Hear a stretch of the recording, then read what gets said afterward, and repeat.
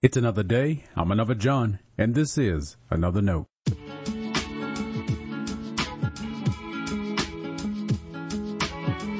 Today's edition of Another Note is titled, What'd You Call Me?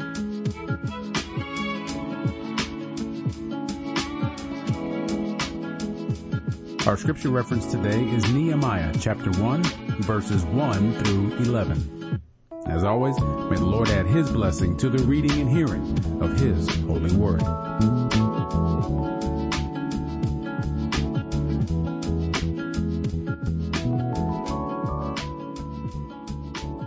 The words of Nehemiah, son of Hakaliah, in the month of Kislev, in the 20th year, while I was in Susa, the capital, one of my brothers, Hanani, came with certain men from Judah.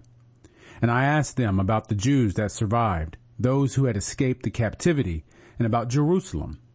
And they replied, the survivors there in the province who escaped captivity are in great trouble and shame. The wall of Jerusalem is broken down, and its gates have been destroyed by fire.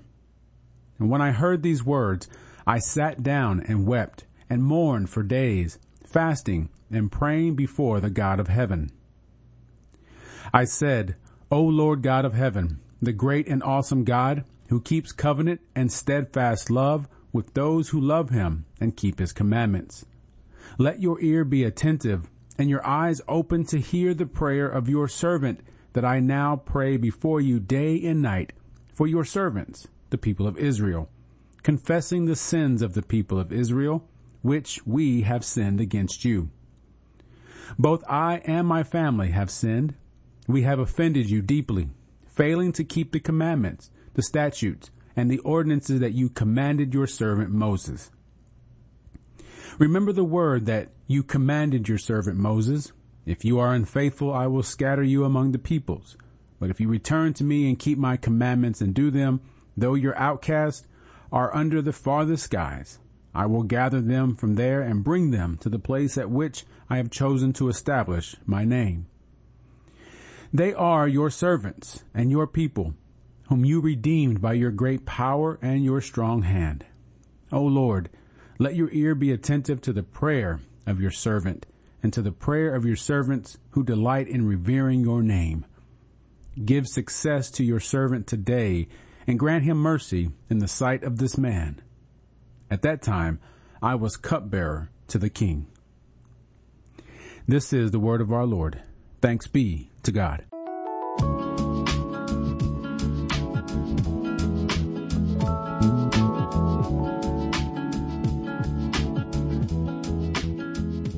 It seems like some of us are more Republican than Christian, more Democrat than Christian, even more American than Christian.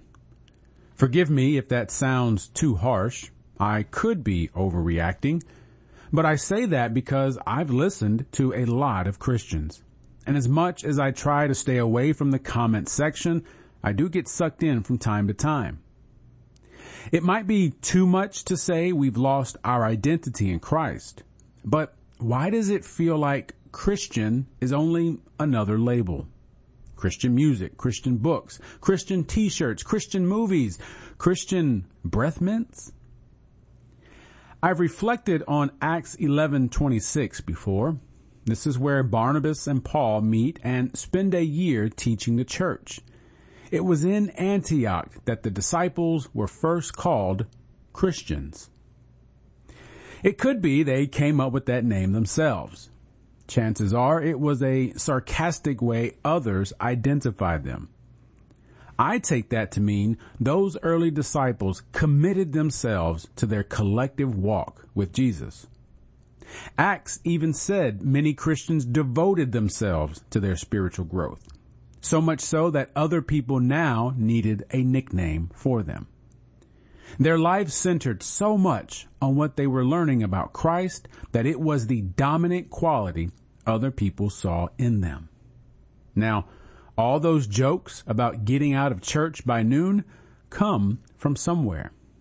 If the outside world were to see our devotion to all things Jesus, would they come up with a name like Christian? There's a particular feature of our discourse that leads me to believe we're less Christian and more everything else. It's the way we talk about those people. We tend to blame a lot of things on those people. Of course, those people are those people whose voting record is different than ours. It's too obvious they are the ones who are less faithful and God-fearing than us. They have ruined our country. They have done so much harm. Poor us for having to put up with them. Let me offer you a biblical example of the short-sightedness of that kind of thinking. It's Nehemiah. Before he rebuilt the walls of Jerusalem, his heart ached for his people. From his place in the Persian capital, he prayed for those left in the ruins of Jerusalem. Notice how he prays. He asked God to hear his prayer day and night. This wasn't a one-time prayer. And what filled his prayers? He confessed their sins, quote, which we have sinned against you. Both I and my family have sinned, end quote. Nehemiah was a faithful person. His humble prayer is a powerful witness for us to consider. He accepts blame for their condition. He didn't shame his people. He joined in prayer with them. And he wasn't pinpointing another group's faults. It was his people, himself included, that needed forgiveness from God. If we're going to be more Christian than, say, American, this is a great lesson to learn. Now, this doesn't mean we can't disagree with each other. It certainly doesn't mean we can't hold one another accountable to our shared values. But it does mean we are sharing our burdens together.